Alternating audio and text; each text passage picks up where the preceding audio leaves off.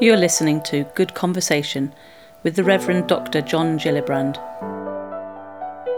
It's a great pleasure to welcome everyone to what I'm calling the season finale of Series 1 of the Good Conversation podcast. I'm John Gillibrand, the host of the Good Conversation podcast, and with me here is my producer, Phil John, all the way from Devon. Thank you very much, John. It's been a wonderful thing to be involved in and to produce the Good Conversation. It's been a real privilege to hear all of the different and diverse voices in and around the subject matter that you've been looking at over the course of the 8 podcasts that we've done. Now, the first one was actually yourself being interrogated, shall we say?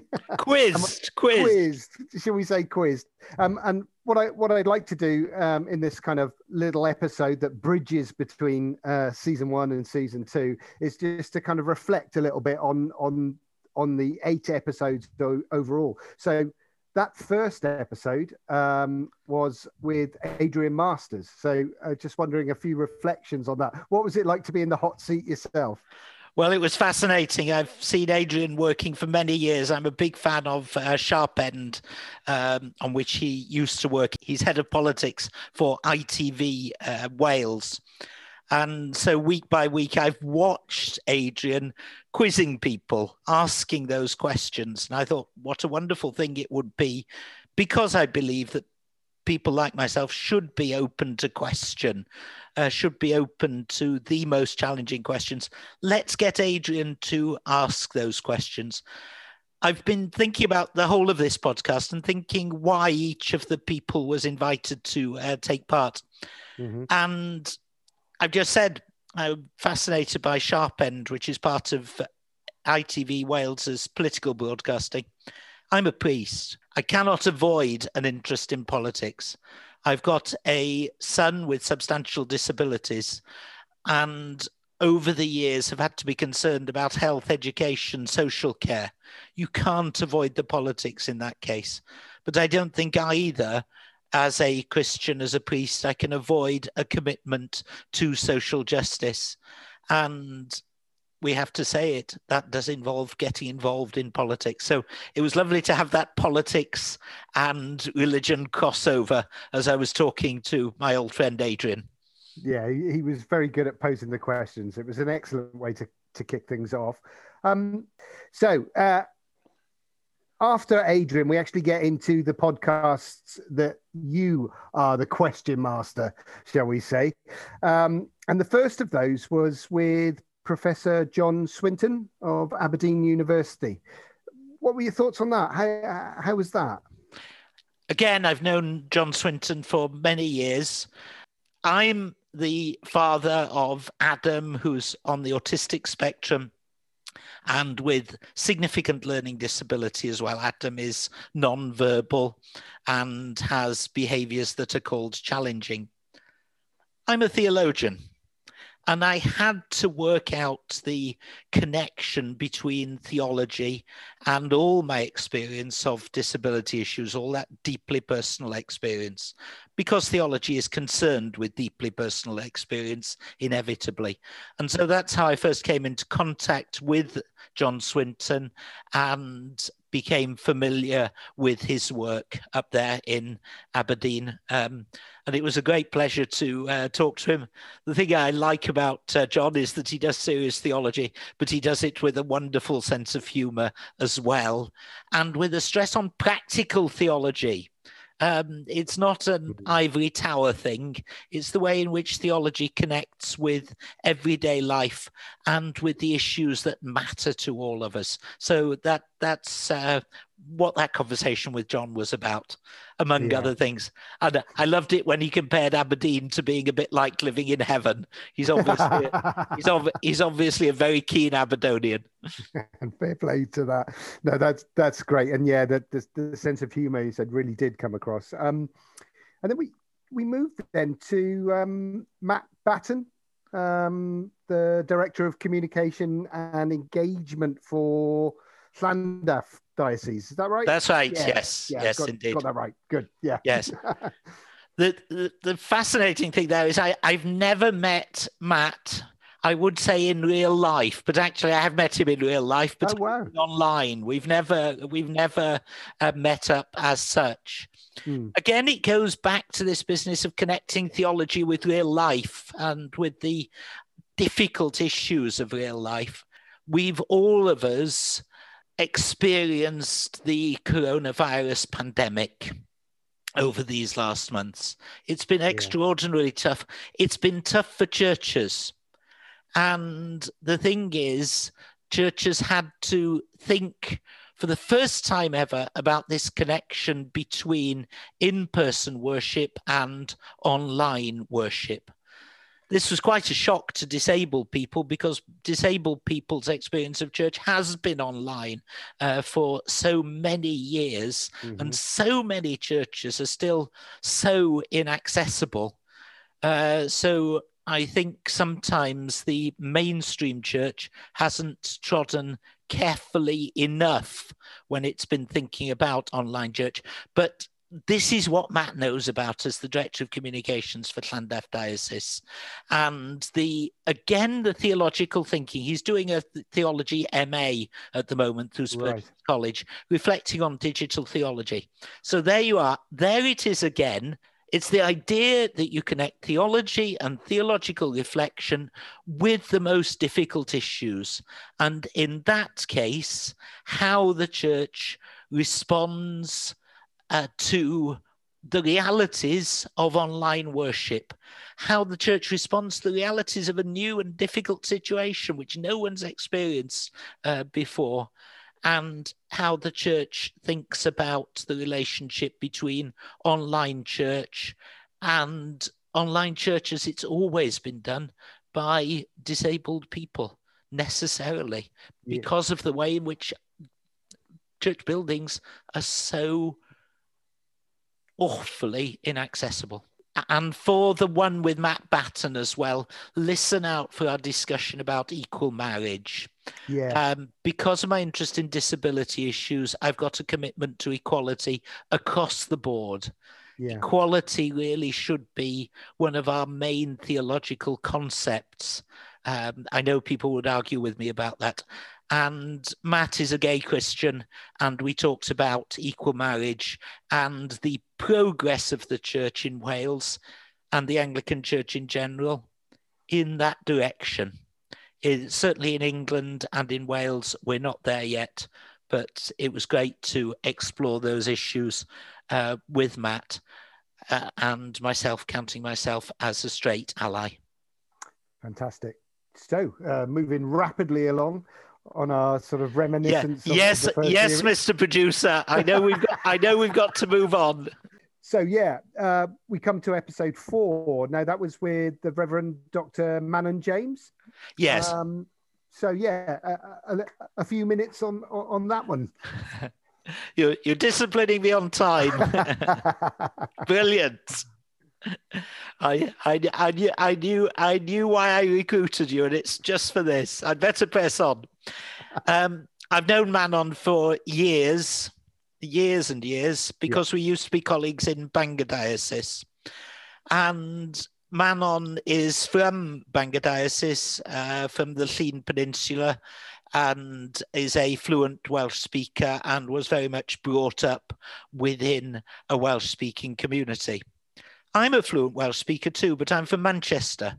And I moved to the Diocese of Bangor and began the process of learning Welsh because the then Bishop of Bangor, Cledden Mears, had asked me to do so as part of my ordination training. So it was fascinating to have that conversation with Manon, because again, something over the years, the reality of the situation I've been thinking about over the years has been the reality of the church's mission and ministry in different cultural contexts, and specifically in a Welsh-speaking context. So it was fascinating to have that conversation with Manon, because we met up exactly in that context, with the perspectives that Manon brings to it, from her background and that interesting perspective that I have, because I'm from Manchester originally and couldn't speak Welsh for the first half of my life. I always say that there are a number of Welsh speakers from Manchester. Another one is David Lloyd George, the former Prime Minister. And I always tell people that I'm a lot better behaved than David Lloyd George in all kinds of ways. Yes. Well, we won't get into that. No, we better not. Better not. But yeah, it was fascinating. Reflection about identity and language and faith, and how the relationship of that was very interesting. And Manon's work on women's experience of Welsh religious culture, which takes us back to the whole equality agenda within the church, and the sense I have that the church shouldn't be catching up with the equality agenda. We should be a beacon of excellence in equality. But that's another day's story. Wonderful. So moving on, episode 5, Canon Carol Wardman. Thoughts on that one?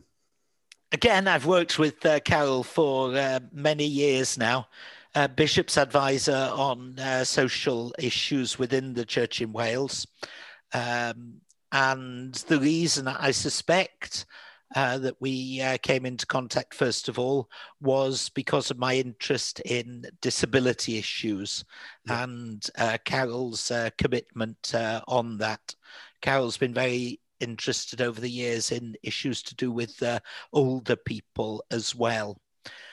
And I think reflecting on that interview, it's easy enough for people to think, well, the church concentrates on spiritual issues. One of the things that is central to my calling is developing not only my own spiritual life, but developing the spiritual life of others. I can't separate that from working for justice in society. The idea that you could do just spiritual life and separate it out from justice in society, I can't get my head around. I always go back to the Lord's Prayer. Your kingdom come, your will be done on earth as it is in heaven. And we say those words ever so easily, but they're actually committing us to pray that the world will be made a better place. And it's so important for Christians and theological thinkers to see the world as it is, confront the world as it is, not use religion to hide away from the world as it is, but then to think about the way the world could be. And the fact that Carol has this job in the church in Wales, I know giving somebody a post of responsibility isn't the end of the story, because it needs to be institutional and across the board. But it does say that there's an institutional commitment by the church in Wales to greater justice within Welsh society. And again, the great thing about Carol is her sense of humour. It's that what I've talked about sounds ever so dry and ever so fierce, which in some ways it is. But it can all be done with a great smile. Yeah, absolutely, and the episode is proof of that as well. So, in terms of the conversation that you had, time is against us. So we hop to episode 6 now, which was with Canon Aled Edwards. Reflections on that, John? You'll be amazed to hear that I've known Canon Aled Edwards for many years. And in that case, for so long that I do not remember when I first met him. I know that I arrived in the Diocese of Bangor in 1988, and I think he was still the vicar of Botwnog, as well as looking after the local chapels there, giving pastoral care to the local chapels there at around that time. So I must have met him at that time.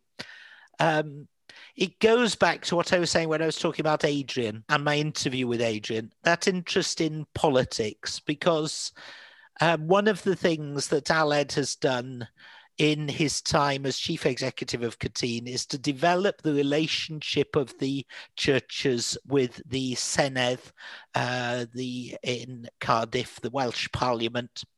Since the very beginning of that parliament at the end of the 1990s. We in Wales live in a secular society. We don't have an established church. But that doesn't mean to say, and I think that that's wonderful. It's as it should be.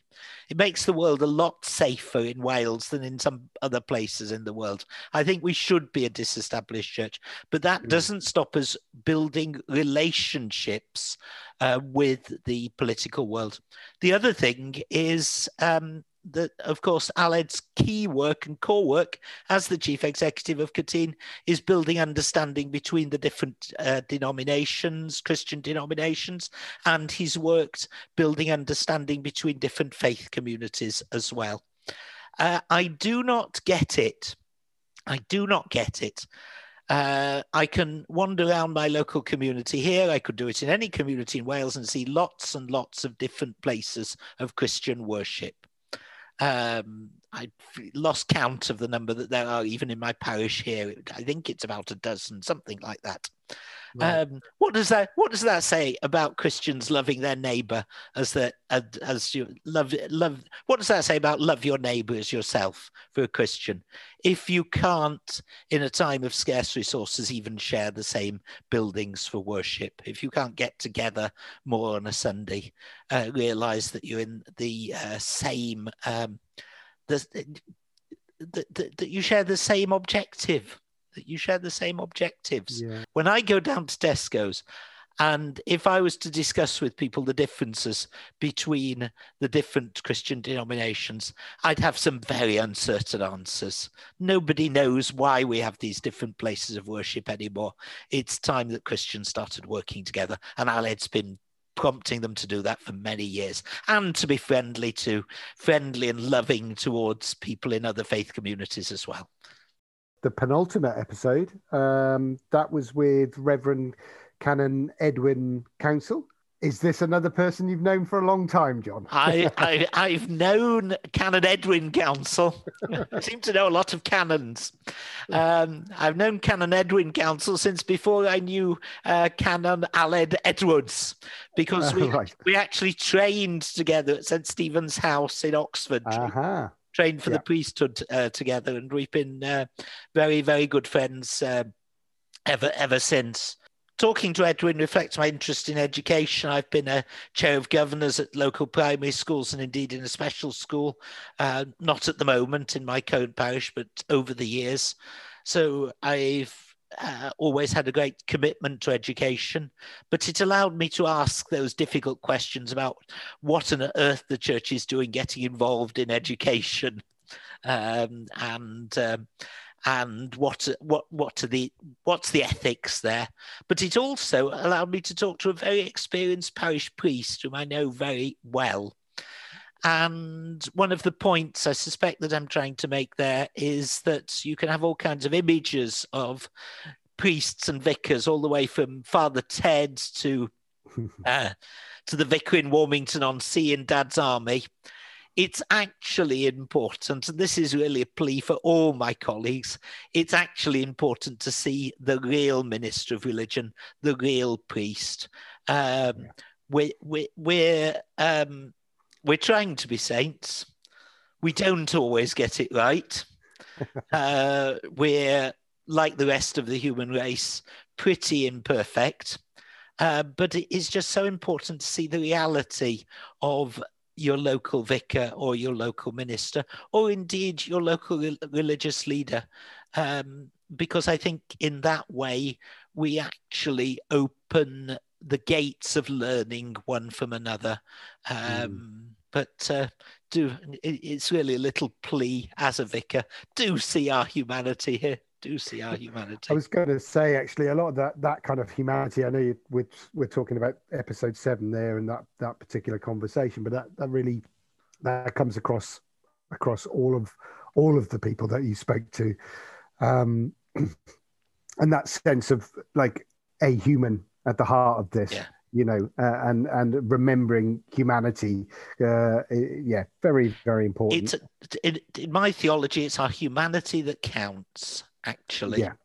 And when you have a theology that fails to recognize the humanity of other human beings, then there's something wrong with it. But of course, the key theological point is that when I would say, as a person of faith, when God came to earth, he came as a human being. The Christian church should have got the clue by now about the centrality of humanity. So, bringing us to episode 8 now. Episode 8 was the final episode of the series, and that was with Lisa Morgan. Yes. Again, here we're back to the real minister of religion, the real deacon, the real priest thing. Lisa's about to be ordained priest. She may well have been ordained priest by the time this goes out. And it was also an opportunity to explore vocation with somebody who's been recently ordained, and actually to say to people that this exploration of vocation is to do with our humanity. And in Lisa's case, to do with somebody who is deeply rooted in the concerns of everyday life and in issues that are recognizable to all of us. It's somebody who was talking about a very, very long-term vocation that after a good number of years has developed into a vocation to ordained ministry. And actually, I'm wanting to give a shout out here and say to people, think about it. This business of being called to ministry, or indeed to ordained ministry, it may not be just for somebody else over there. It's something to do with the church's engagement with the reality of modern life. But I found it so exciting. I've been ordained for 30 years now, over 30 years. I'm not good at maths. It's been a long time. I've enjoyed every minute of it. But it was so good to go back to the roots of vocation there and what it means to be called to ordained ministry in the contemporary context. And I think just one quick last thing, which I know time is precious, Mr. Producer, but one quick last thing, something that I explored with a number of our speakers was the issues with Christian belonging when we come across misogyny within the church, when we come across homophobia within the church, and actually to say, right, let's confront those things and let's get on with it. Let's respond to that calling. I find it challenging to respond to a calling in those circumstances, but that doesn't take anything away from the specialness and importance of that calling. And to be quite honest, as long as there's clergy around, I would prefer clergy, if I may say so, like myself, who are committed feminists and committed to the struggle against homophobia. Let's have more of this in the church, and more people like, if I may say so in all humility, like me in the church. Well said. So that kind of encapsulates very, very quickly. We've done a rush job through all 8 of the podcasts there, with your reflections on them. Obviously, they're all available to download from your favorite podcast provider. But we're actually now looking to throw forward to season 2 of The Good Conversation. And what's that going to be about? Theologians. Because Yeah. I know that as soon as you say the word theology, it has all kinds of luggage with it. I know that Boris Johnson this week, I think he accused the European community of taking a too theological approach to their current issues, which I thought, hang on, let's be fair on theologians. What I'm wanting to communicate in this series is that theology is an exciting discipline. I've got all kinds of different voices, an international cross-section of speakers. Some in universities, some involved in pastoral ministry of various kinds, some in other contexts as well.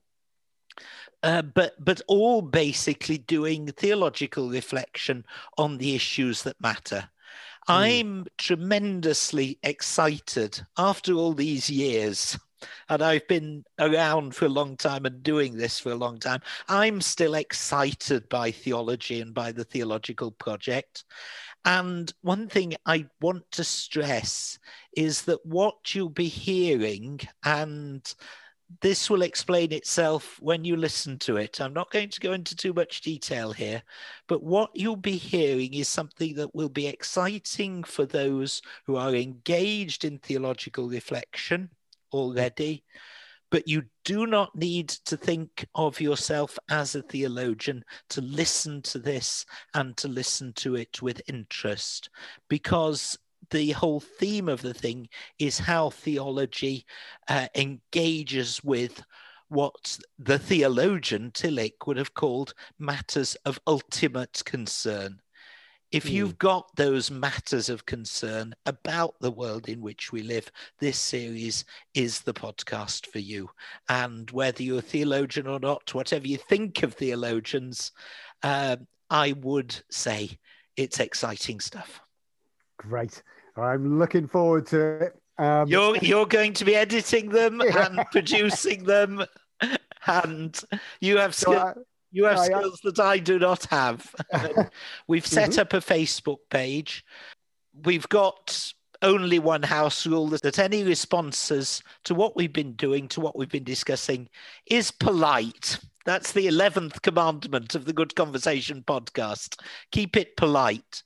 But I'd really welcome feedback on that Facebook page from anyone who's been listening to Series 1 and those who'll be listening to Series 2 as we go along. As I say, keep it polite, but the Good Conversation podcast is the venue for polite discussion and disagreeing with each other on occasions about very serious issues. If we didn't touch serious issues, we'd be hopelessly bland and wouldn't be saying anything to anybody. Yeah. But keep it polite, but do give us feedback. I'd love to hear what other people are thinking. It's not just the sound of my voice or the voice of my guests then. It is the Good Conversation. So everybody, listen out for Series 2. We'll be along very shortly. Thank you for listening to Good Conversation with the Rev'd Dr. John Gillibrand. This podcast was produced by Phil John with music by Dan Greensmith.